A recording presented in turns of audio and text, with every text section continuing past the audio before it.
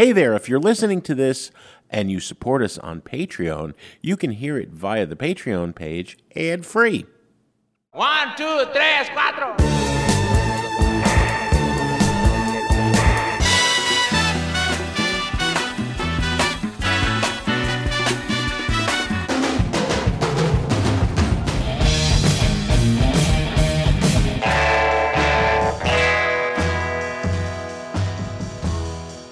You're listening to Sound Opinions, and this week we'll hear from some of our past guests, ranging from Todd Rundgren to Tune Yards, about songs they can't live without. I'm Greg Kot. And I'm Jim DeRogatis. But first, the story of the infamous music festival, Woodstock 99. Greg, the two of us weren't at Woodstock 99. We'd learned our lesson by enduring the mud and the overflow from the porta potties at Woodstock 94. A friend of the podcast, Stephen Hayden, wasn't at the festival either, Woodstock 99, but he was fascinated by what happened there, and it was a curiosity that engaged him for years. 2 years ago, he hosted the podcast Break Stuff, which systematically examined and reported on how 3 days of alleged peace, love, and music turned into riots, fires, and most tragically, sexual assaults. Now he's lending his expertise to the new HBO documentary Woodstock 99, Peace, Love, and Rage, which premiered last week. The film's not the feel-good hit of the summer. That's a mild understatement. In fact, it made me physically ill watching it, and I'm not saying that lightly at all. I was really overwhelmed by just how horrific it was. You know, when it comes to disturbing music documentaries, it is the most disturbing since Gimme Shelter. But questionable decisions are still being made about music festivals, including right in our own backyard with Lollapalooza happening in the middle of a global pandemic. We thought there'd be no better time to sort out the truth from the myth when it comes to that most mythical of music festivals, the brand known as Woodstock. Well, I think the point that I think was really well done was that the previous two Woodstocks were not all they were made out to be either. Yeah, and in a way, I feel like the expectation going into Woodstock 99 was that we finally figured it out. Like we figured out a way to, well, for one thing, keep gate crashers out, which was an issue with the festival in 69 and in 94, which obviously affected the bottom line of the people who put it on. I mean, not really, the experience of the concert goer, no, but the bottom line of the people who promoted the concert. Yes. So with 99, they had this genius idea, if you want to call it that, to have the festival on a military base or a former military base in upstate New York. You know, it's a military base, so it's much easier to fortify from intruders than these more, typically Woodstock settings, in the country. People are just like walking over a fence to get in to the festival. Of course, the problem with having it on a military base, or among the problems, is that there are no trees anywhere, and it's just a bunch of asphalt. And when you factor in that this takes place in July, and it's one of the hottest weekends of the summer, with temperatures getting up near 90 degrees, it's just one of the many things that made it, I think, a very difficult experience for the people who were there. It is ironic, knowing the outcome, knowing the end of the story, as Greg and I did, and you did when we're watching this footage and the story unfold in the documentary, to hear John Scher, the New York promoter, who I had long considered one of the good guys. I mean, I grew up in New York. I went to 1 million John Scher or Ron Delsner concerts, and in the Live Nation universe of the corporate megaliths controlling the concert world, he's one of the handful of remaining independents. Right. But to hear Scher say, this is perfect, this place has the infrastructure. Oh, yeah? It doesn't have bathrooms for 100,000 people. We see like one abused water fountain that people start showering in. Mm-hmm. It didn't have the infrastructure. It had fences so that people couldn't sneak in for free. Yeah, I mean, this really is a snapshot of a different time in the history of music festivals, because as you both know, in the 90s, there weren't as many American festivals as there are today. You didn't have Coachella. Coachella started basically right after Woodstock 99. And Lollapalooza came back as a festival set up there in Chicago. It used to be a touring festival in the 90s. So this idea of like a festival just having the same location every year, like where you have the same staff, you have people who know how to run it. It's almost like a year-long business to have this festival. Well, it's like a sports stadium. Right, exactly. You know, they're built to accommodate 45 to 60,000 people. Right. But a park grounds or an abandoned former airbase are not. Yeah, and they're also hiring all of their staff on the fly. I mean, this is something the film doesn't get too much into, but just the way that they put together their security staff, for instance. It's not that they were poorly trained. They were not trained at all. And it was not the best and brightest that they were hiring for these jobs. And when you see the film and you see, for instance, people breaking water pipes because it's so hot and they just want to cool off, and it creates this muddy mess when the porta potties overflowing because they don't have enough of them. These were all things that were anticipated by local officials before the festival, but there was this, I think, belief that Woodstock had this history of being like, well, the original festival, it was sort of on the fly, and there were problems, but because of the spirit of the festival, everyone just came together and it was this really groovy time. And, and it's all going to work out, even if things go wrong. Completely written out of even the 69 mythologizing is the fact that mere months later, Altamont happened. Right. Well, and even at the original Woodstock, there were riots that occurred. There were right. people that were upset about how much was being charged for food, so they burned down food stands. Mm-hmm. This is something that wasn't talked about in the movie. I talked about it in my podcast. There was very nearly a mass electrocution event at the original Woodstock. Yeah.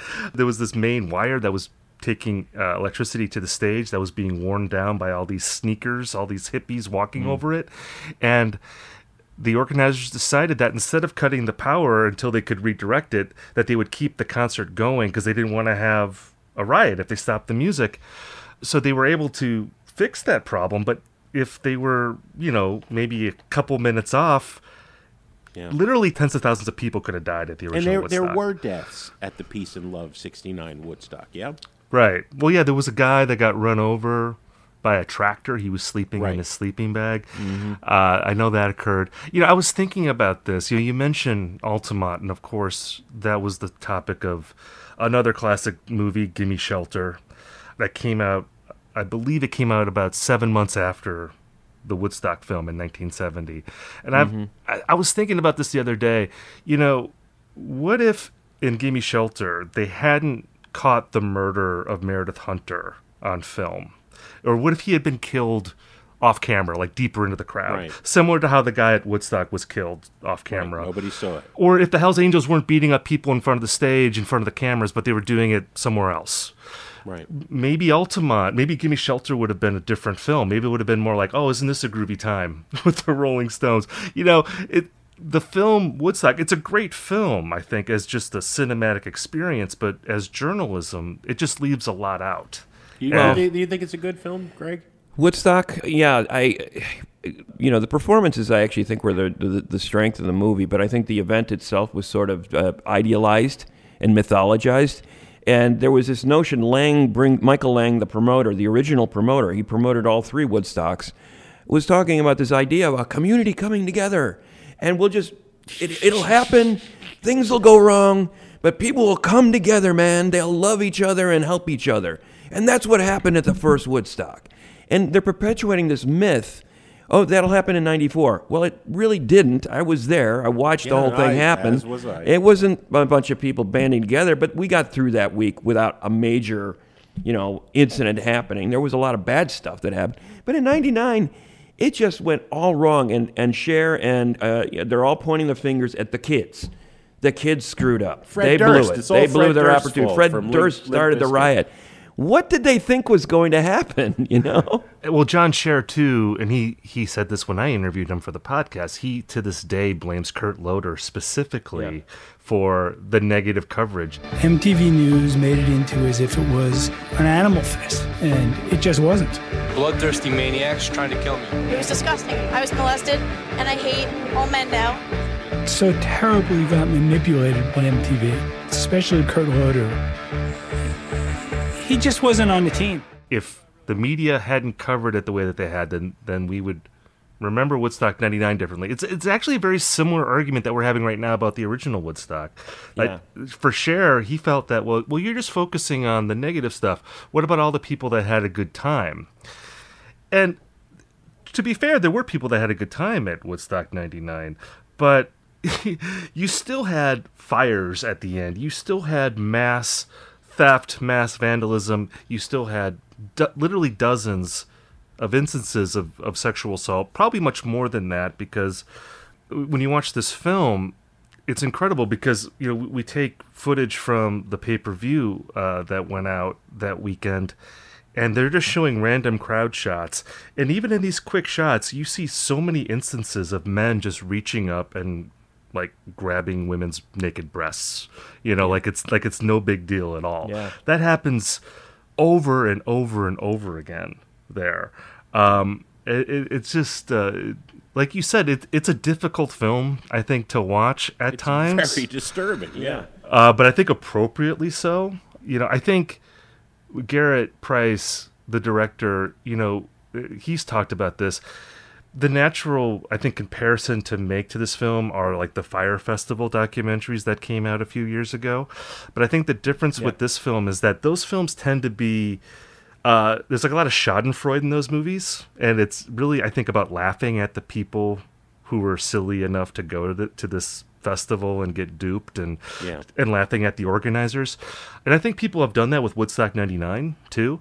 But this film is not a comedy. Mm-hmm. This is a horror film. And I think it's appropriately so.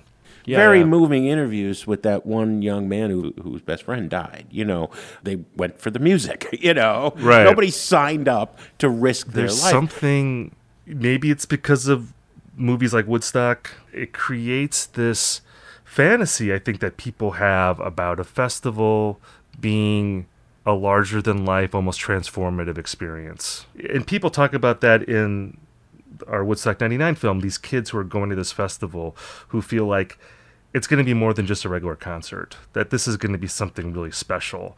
And only because it's called Woodstock, really. You know, but it's like, we're going to Woodstock. We're going to have this experience that we've seen on film. And even though Woodstock now, I mean, I think that brand is diminished. I think now if you're talking to a kid born in the 21st century, maybe they fantasize about going to Coachella. Like, that would be their fantasy. But even at Coachella, there's a similar mythology that exists with a festival like that, where we're going to go, it's where the cool people are, this amazing setting, and it never really lives up to the hype, I don't think. I agree, and I think one of the reasons is that they'd mentioned this in the Woodstock 99 film, where suddenly the audience, you know, got younger by 5 years, you know, from the previous Woodstock 5 years before. It suddenly was this different audience. It was younger. To me, why do people go? If you're of a certain age, I would say probably under 21, it's a rite of passage. It is that kind of event you'll never forget. You're basically at home with your parents for the most part, or you're in college with your friends, and then you come home to your parents. And this is like 3 days without your parents. It's like a vacation. And probably somebody else besides you is paying for it. Well, with essentially no parents anywhere. No supervision. You know, 100,000 Zero. It is a dream come true. There are cool bands. I love Limp Bizkit. You heard those guys in the movie. You know, just talking about their 19-year-old selves and what idiots they were. They were burning stuff. They were stealing things. And they go, when in Rome, I guess, we don't normally act like that, but we were with 400,000 other like-minded people. I think that's the appeal. Like, 19-year-old me, I'd go to that. I'd want to be there. I would wow, I wish I was there. You know what kills me, though, is songs like Joni Mitchell's Woodstock. Joni Mitchell's a great songwriter, but if you listen to that song, you go, holy mackerel, she got snookered. Somebody told her how great this thing was, and she wrote a song about it, and it's basically memorialized the event for a lot of people. Like, wow, this must have been incredible. We are stardust. We are golden, and we got to get ourselves back to the garden.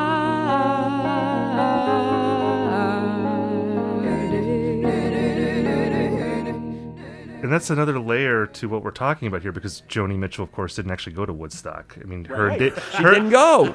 She got the secondhand version of it. Yeah, she was. I think her and David Geffen were like, they were gonna go, and then David Geffen was like, "That looks dirty," so they just stayed in a hotel room in New York City and like watched stuff on TV. Well, yeah, and then her pals came back. Stephen Stills and Graham Nash told her all about it and said, "Hey, it was really cool. You should have been there." So she wrote that song. To speak to your point, Greg, I mean, we have footage of a kid in 1999 at the festival who says something like, the rules of society don't apply here. And going back to your point about how I think for a lot of people, and I think this is even true of festivals now, that people do look at it as a vacation from like how they have to act in the outside world. So, in the outside world, you can't really start, smoking weed and drinking at like 10 o'clock in the morning, but you can do that at a music festival. You can be louder. You can maybe be more provocative sexually than you would be in your normal life. And it is this almost like Lord of the Flies like experiment that takes place in these places. I think too, the other thing about young people when they go out on these adventures for the first time, I know this was true for me, you don't really think about things like food and water, or even like planning all the stuff. If you're going to be camping, like bringing all the proper gear, you just hop in the car and you go. And that makes that group of people especially vulnerable in a situation like this, where at Woodstock, I think this probably happens at festivals now, like the water's overpriced, the food's overpriced. And sometimes you just choose not to drink water, or you just choose not to eat, because you don't have the money to do it, and you're young, and you don't really think you need to do it. And the beer is the same price as the water. Well, yes, exactly. Exactly. And it's like if you're young, you're going to pick the beer and not the water, because the beer is more fun in the short term. When we return, we continue our discussion about Woodstock 99 and what on earth its organizers were thinking. That's coming up on Sound Opinions.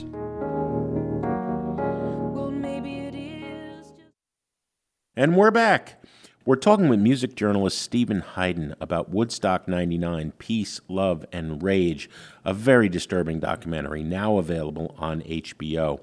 Really, the only two people in the film who defend the festival are promoter Michael Lang, the face of all three Woodstock festivals, and New York independent concert promoter John Scher.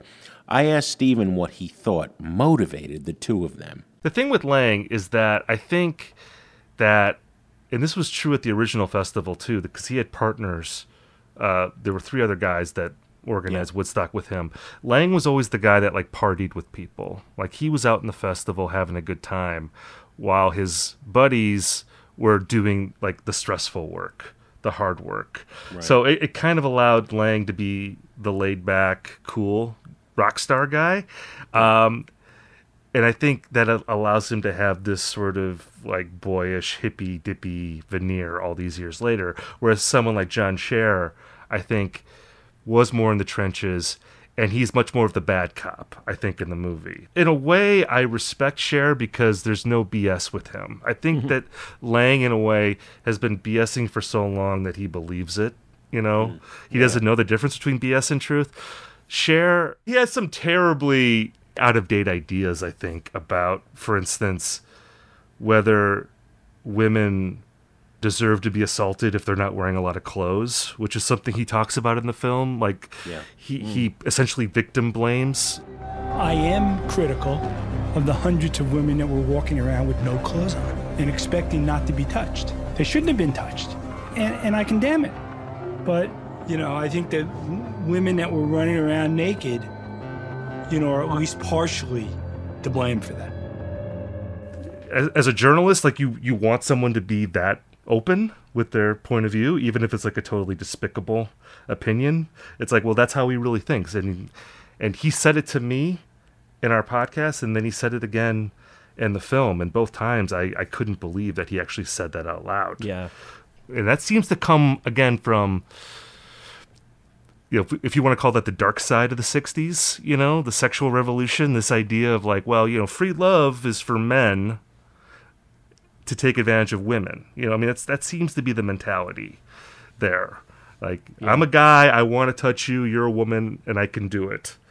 The way that filters down in a very toxic way at Woodstock 99, I think, is also part of the story. That's a great point, and I just wondered how much the sociology, because they, you know, the film makes an attempt to contextualize Woodstock 99 in what was happening, not only in music at the time. We had this heinous rap rock, trend, Korn, Limp Bizkit, etc., Kid Rock, and we also had, the broader culture, the MTV culture, the Girls Gone Wild, promiscuity culture, Clinton Lewinsky scandal in the White House. Things were falling apart at the seams sociologically, thus giving us the angry white male with the turned-back baseball cap. I kept seeing the future Trump crowd in that Woodstock crowd. So, and the seeds for Eminem have been laid, right? This kind of whole culture of, broism, right? Misogyny, homophobia, You didn't racism. frat boy culture. You hear broism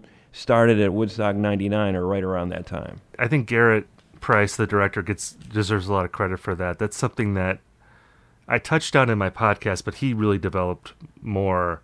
And I think he does it in a pretty nuanced way because, on one hand, you're right, the film does look at how in 1999 there was this very permissive attitude about misogyny in culture where it was like openly catering to it, where you had Girls Gone Wild. Like the first American Pie where Shannon Elizabeth is taking off her clothes on a video cam and you see all these young boys watching her delightfully, and it's like this mainstream comedy and it's supposed to be just taken at face value as a hilarious thing. It just got filtered down that far in culture, that type of attitude.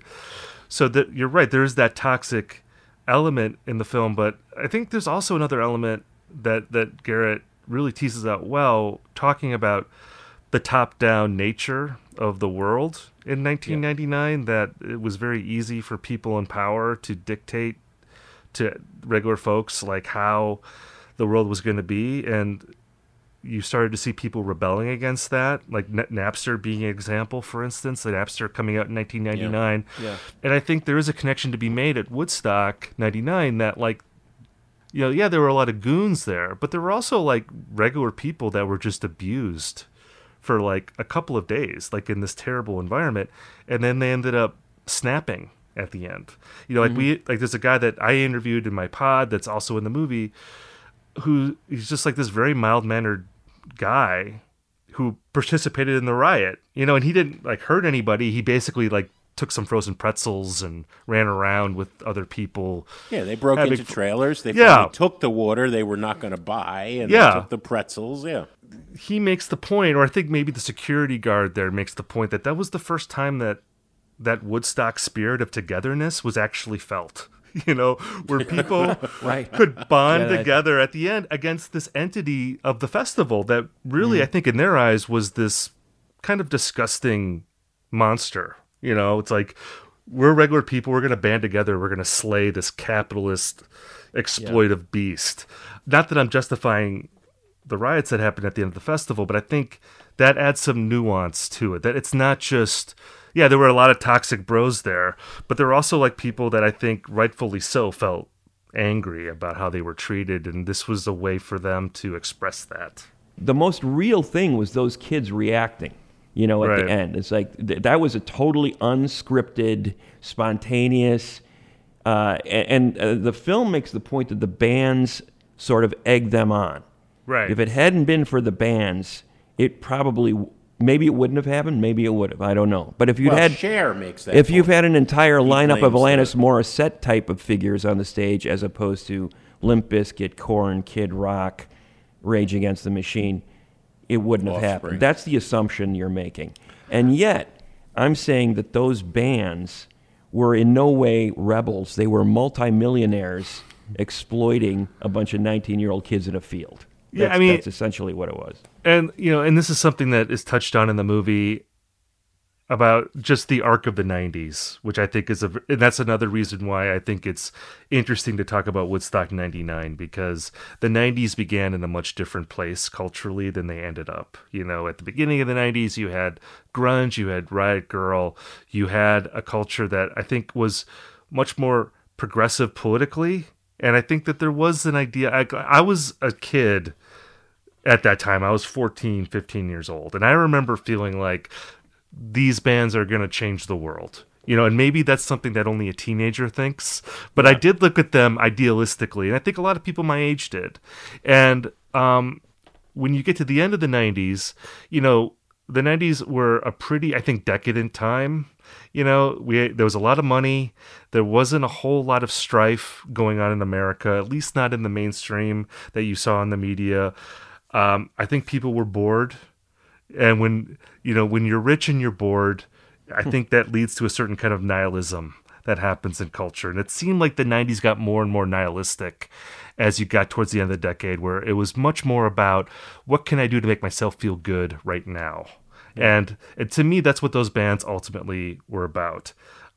Even the good ones. Like, I think I would delineate Korn, for instance, from Limp Bizkit. I think that Jonathan Davis in the movie, when I've interviewed him, I think he's a more thoughtful guy than some of the other people from that scene. I mean, I think a 2x4 is more thoughtful than Fred Durst. Well, but be that as it may, story. That's just another thing that I think that makes that such a fascinating event in terms of the subtext of it, that it really does, I think, signify just the nihilism of that time. Like, I'm going to do what makes me happy, and I don't care if it hurts another person. That's well said, Stephen. And the film captures it well. It's a horrifying document on so many levels. I think, first and foremost, is the sexual assault.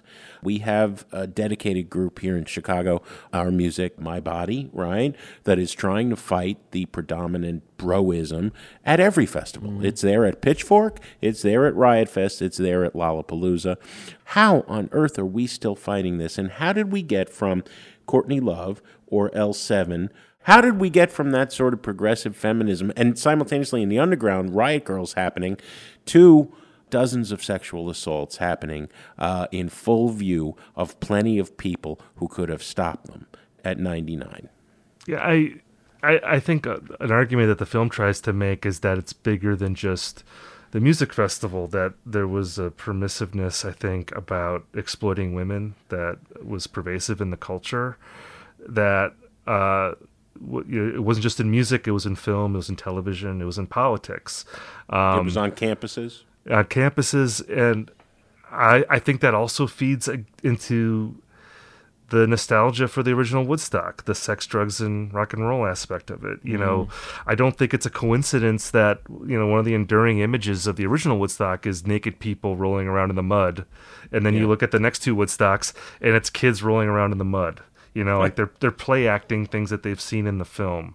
Right. And then you add the fact that the security was so non-existent at Woodstock, that because of it was just like this mass of people with like no barriers to separate, you know, like one mass from another mass, that the security basically could not get into the crowd, and there was no way for them to interrupt anything. There's a horrifying quote from an EMT who said, I worked Hurricane Katrina, Hurricane Rita, and Hurricane Sandy. But whenever people ask me about Woodstock 99, I always say that it was the greatest disaster I ever went to. Every single night, we were doing like 1,000 transports, and a lot of them were just dehydrations because people didn't have enough water that day. Well, obviously the toll of the event, I think, informed that opinion, but also it's like, well, that's a natural disaster, you know, like, and people are all together with that. This was a disaster that people waged on other people. And charged them money for it. Yeah. I mean, you raise a great point, Jim. I hope people watch the movie and it makes them introspective, not just about how things were then, but how things are now. Because you're right, there is still a culture at music festivals of women being groped, you know, women being violated in all sorts of ways. And it's not just hard rock festivals. It's the indie rock festivals. It's the so-called higher class festivals. I mean, it's everywhere, and I think it's something that we all need to continue to fight. And well, put it in it's perspective. It's hard to do. If you've been a beat reporter in Chicago trying to get accurate police reports on the arrests at Lollapalooza, right? Yeah, good luck. And we still don't know to this day how many sexual assaults there were at Woodstock '99. And this stuff happens, and it's. I feel at the end for that mayor of Rome, New York. He thought, oh, this is going to be great. We're going to have money, and people are going to pay attention to my community. It's a Rust Belt kind of place. The industry is left. We got nothing happening. This is going to be wonderful. And then, he made the city of Rome made $200,000. Yeah. It says at the end. Yeah. Like Woodstock, generally, I don't think has ever been like a moneymaker. I mean, that's another irony. Yeah, but they sold the paper. Yeah, well, exactly, and that was why the film got made. I mean, the film was what bailed out the original organizers, right? Because that made, I think, $50 million during its initial run, which was like a tremendous amount of money for a film released in 1970. I mean, that film was a huge hit. Yeah. And it's still, I think, a foundational film. Like, the reason why we remember Woodstock is because of the film. If that film didn't exist, I don't know if there would have been other Woodstocks or lots of other festivals for that matter. Probably true. I mean, way more people saw the film than actually went to the festival. There's no doubt about that, I was just writing something about Summer of Soul, the Questlove movie, which I think in many ways it's one of the answer films to Woodstock in the same way I think our Woodstock 99 documentary is. And, you watch that film and you're like, well, on the merits of the music, this shouldn't be the first that most of us are hearing about this.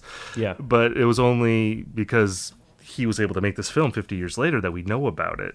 And I mean, film is such a powerful medium, and it's such a way to make things feel immortal, in a way that it doesn't otherwise. So that aspect of Summer of Soul, I think, is really interesting. The dialogue that I think Questlove is having about how we remember history and for what reasons.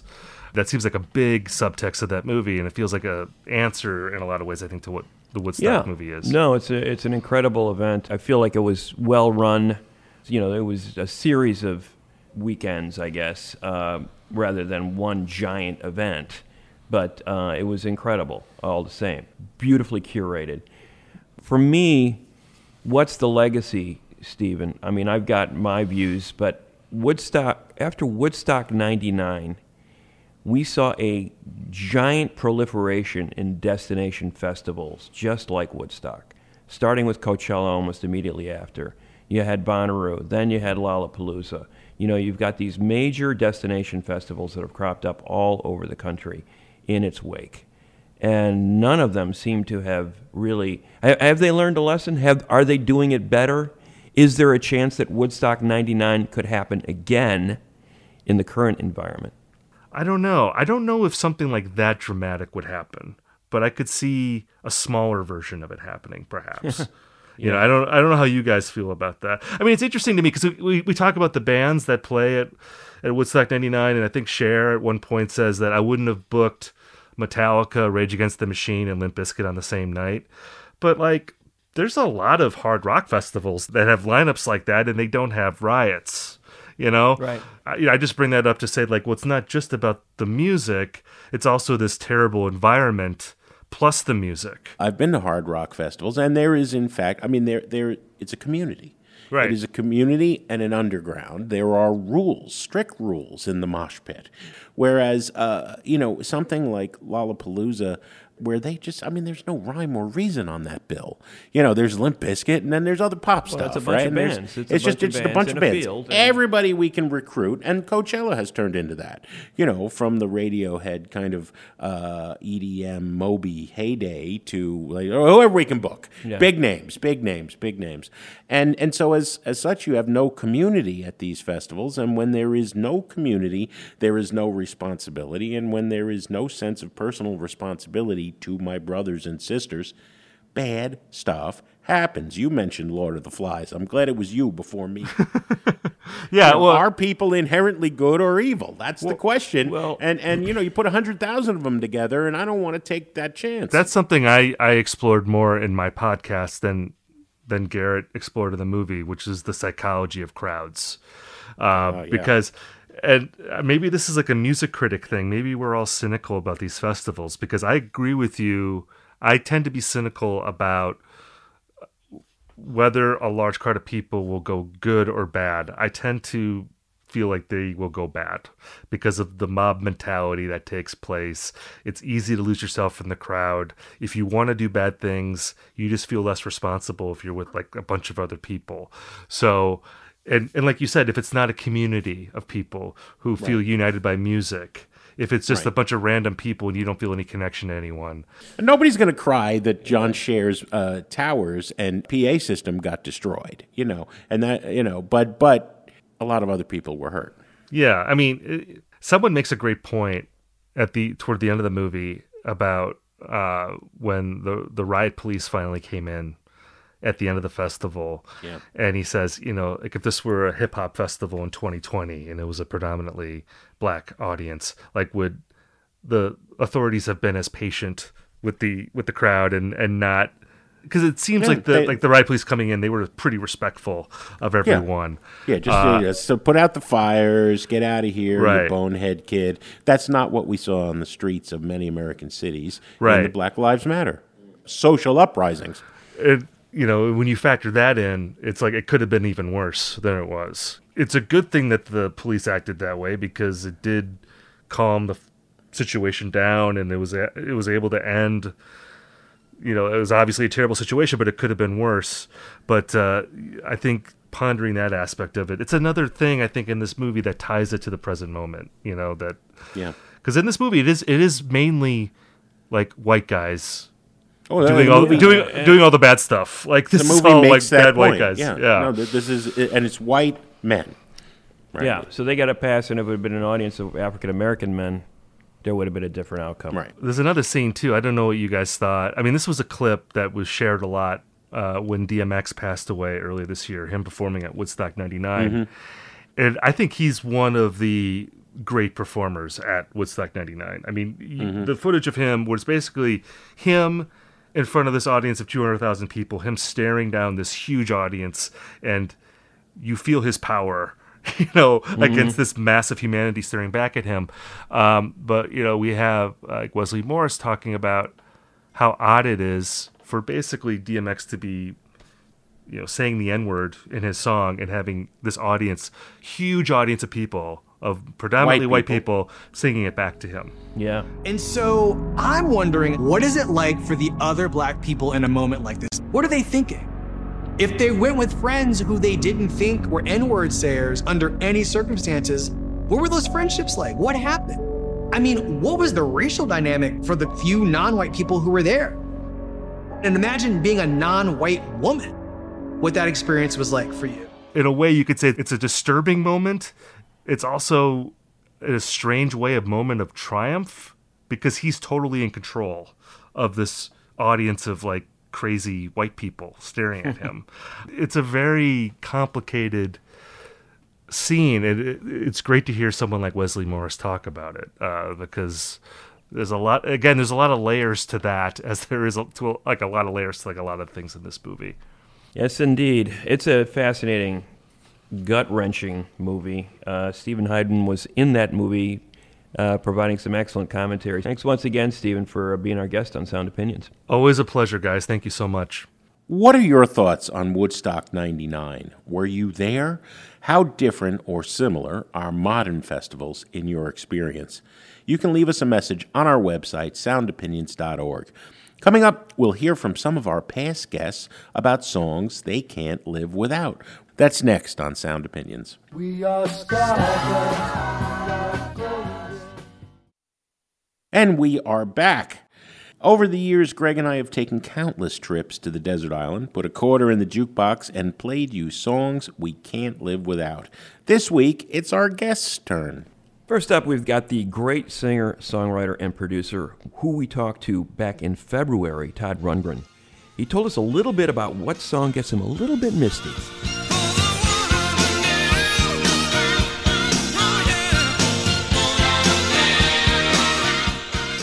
When this question always comes up, you got to go back to like the songs of your youth. I'm trying to think, and I guess, as sappy as it sounds, every time I hear Burt Bacharach's What the World Needs Now, get a little misty. That was the thing about Burt Bacharach. He had a harmonic sense that sophisticated to the point that no one else really wrote the way that he did. And that was what attracted me to him originally. That the album that he did with Dionne Warwick, where he essentially produced and wrote everything and arranged everything on the record. There is not a clunker on the whole album. As a matter of fact, some of the greatest songs ever written are on that record.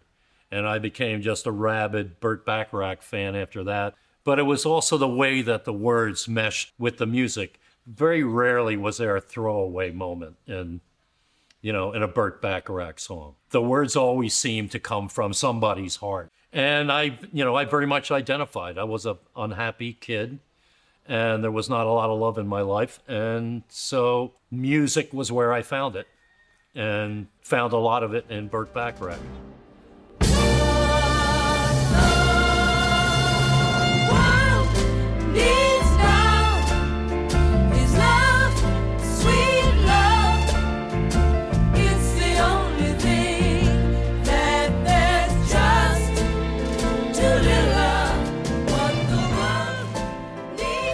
That was Todd Rundgren's choice, What the World Needs Now by Burt Bacharach. Jim, I got to admit, I was a little bit surprised that Todd went in this direction. Yeah. But, he's got a little bit of a sentimental streak. He's been known to write some pretty poignant ballads in his day.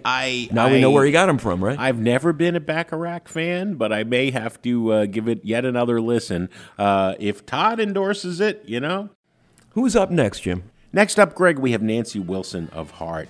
Let's hear what she picked to bring with her to the desert island.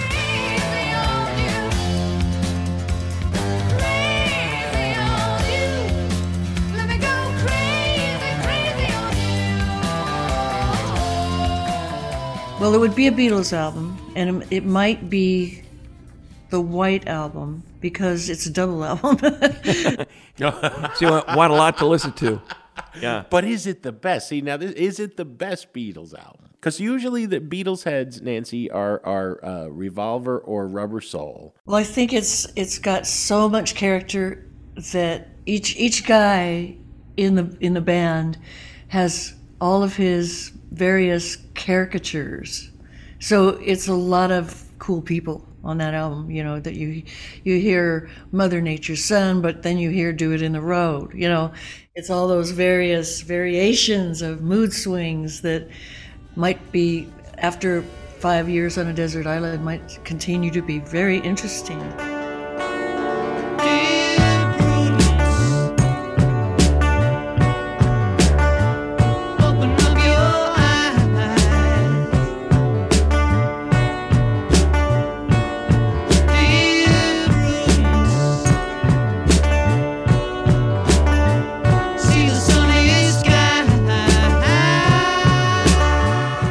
That is Dear Prudence off the Beatles' White Album. The White Album was chosen by Nancy in toto. There is so much happening on the White Album, Greg. But Nancy, is a fan of characters in great rock songs. That seemed appropriate. Prudence is definitely one. And we have another guest artist with their selection. Our third guest artist is music producer and bassist extraordinaire Pino Palladino. Let's see what he's going to add to the jukebox.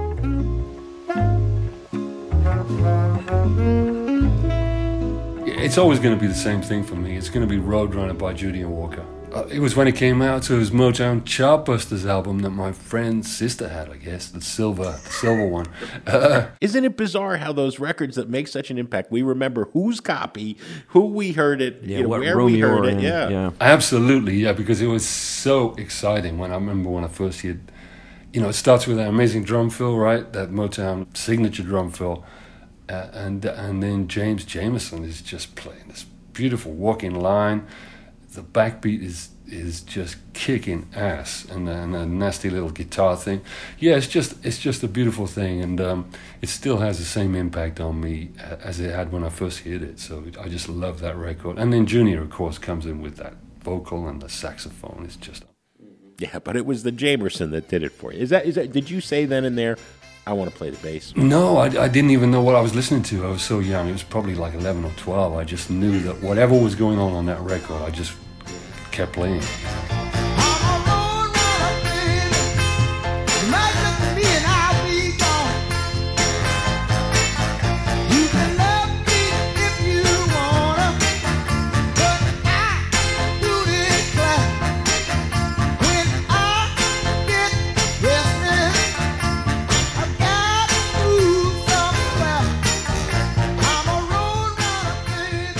That was Pino Palladino's pick of Roadrunner by Junior Walker and the All-Stars. A classic. I would personally have gone with the Modern Lovers Roadrunner. Man, radio on.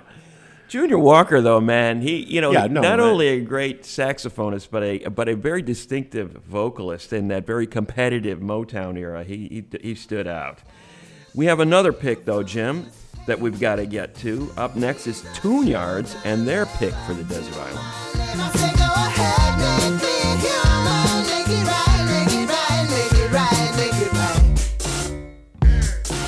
I should have prepared better for this question. Okay, so there's this band out of South Africa called Batuk, Batuk. I love this band. I believe that it is a collaboration between a singer-lyricist and Spoke Matambo, who's an incredible producer. And it's unexpected. I don't know why I love it so much. It's called Vida. Anyway, that's the record I keep playing over and over again. It ends up on all my mixes. What is it? Is it that African polyrhythm thing that you love? Or what is it about the melodies are so strong? It has Afrobeat and I would say what I associate with Congolese dance music, polyrhythm stuff going on. It's just the Vida. It's a beautiful melody. It's one of those songs that takes you to that place where a lot of Congolese dance music does, I think, with those twinkling guitars overlapping and playing these polyrhythms that it just takes you to a place of bliss.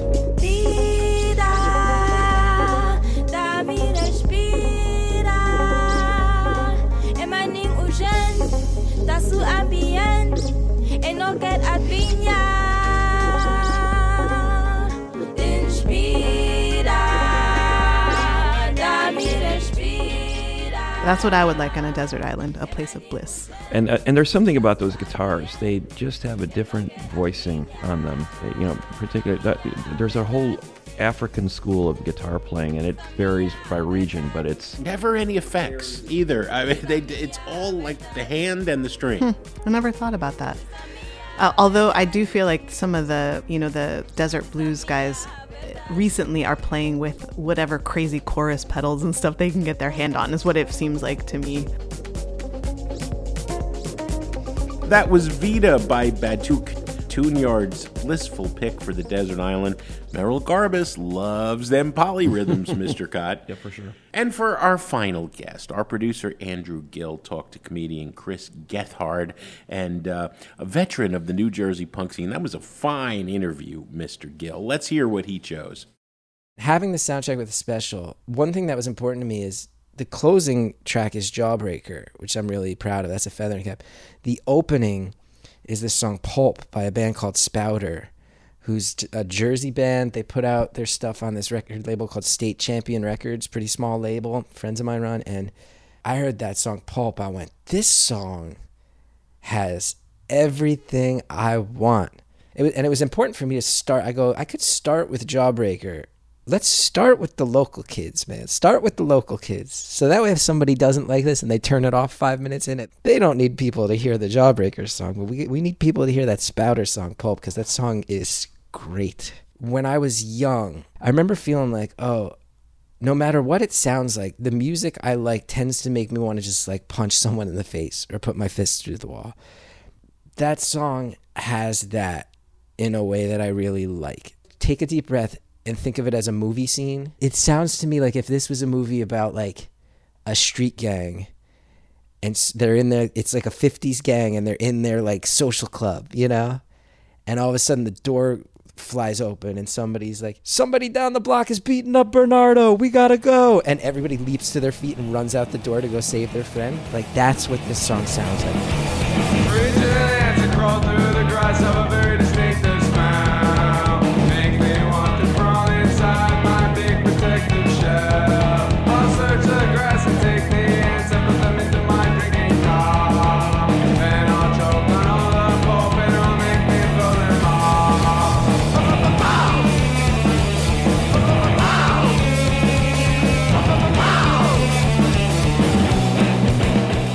That was Chris Gethard's Desert Island Jukebox pick, Pulp, by the New Jersey band Spouter. That's one interview that was only available to our podcast listeners on our weekly bonus episodes. That wraps up our guests giving their tracks they can't live without if they're stranded on a desert island. Greg, what do we have on the show next week?